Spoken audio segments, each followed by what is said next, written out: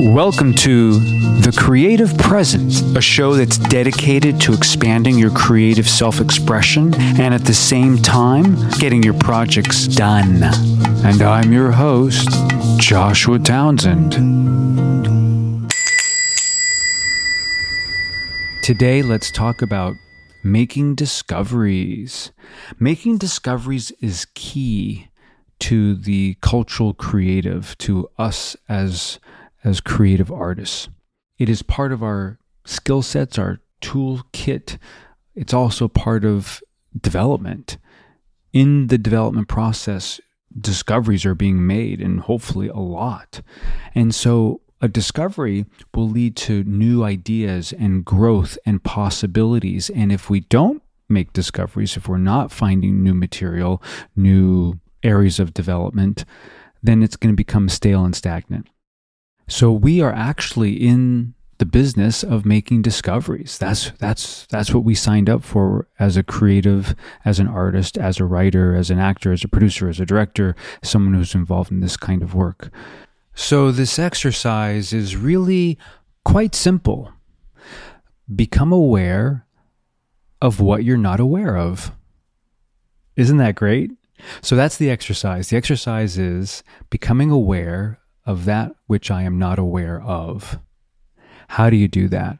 Okay, so that's the what. Now, how is a lot of different ways. You can go into a familiar place and just be in the room.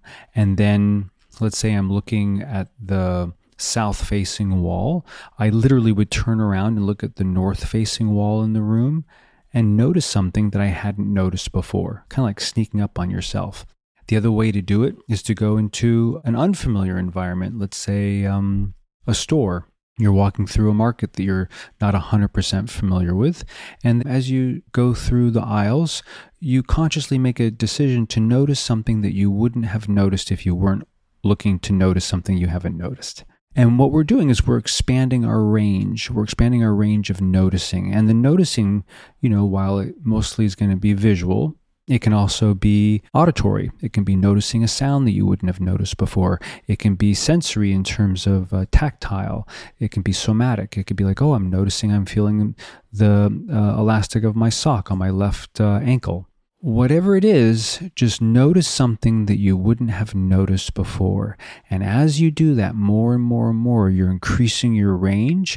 And within that range is more possibilities as the creative that you are. So when you go to the actual creative process of whatever story you're working on, you'll actually have more resources to pull from, more sensory input, because you've not only allowed it in, but you've consciously allowed it in so that you can consciously bring it back up to help develop, enrich, enliven, deepen your storytelling. Hope you enjoyed your time here at The Creative Present. Come on back for more tips, tricks, and techniques to help expand and grow your creative expression. Thank you for listening. If you love what you're listening to, please subscribe and then share with fellow creatives. For more, go to joshuatownsend.com.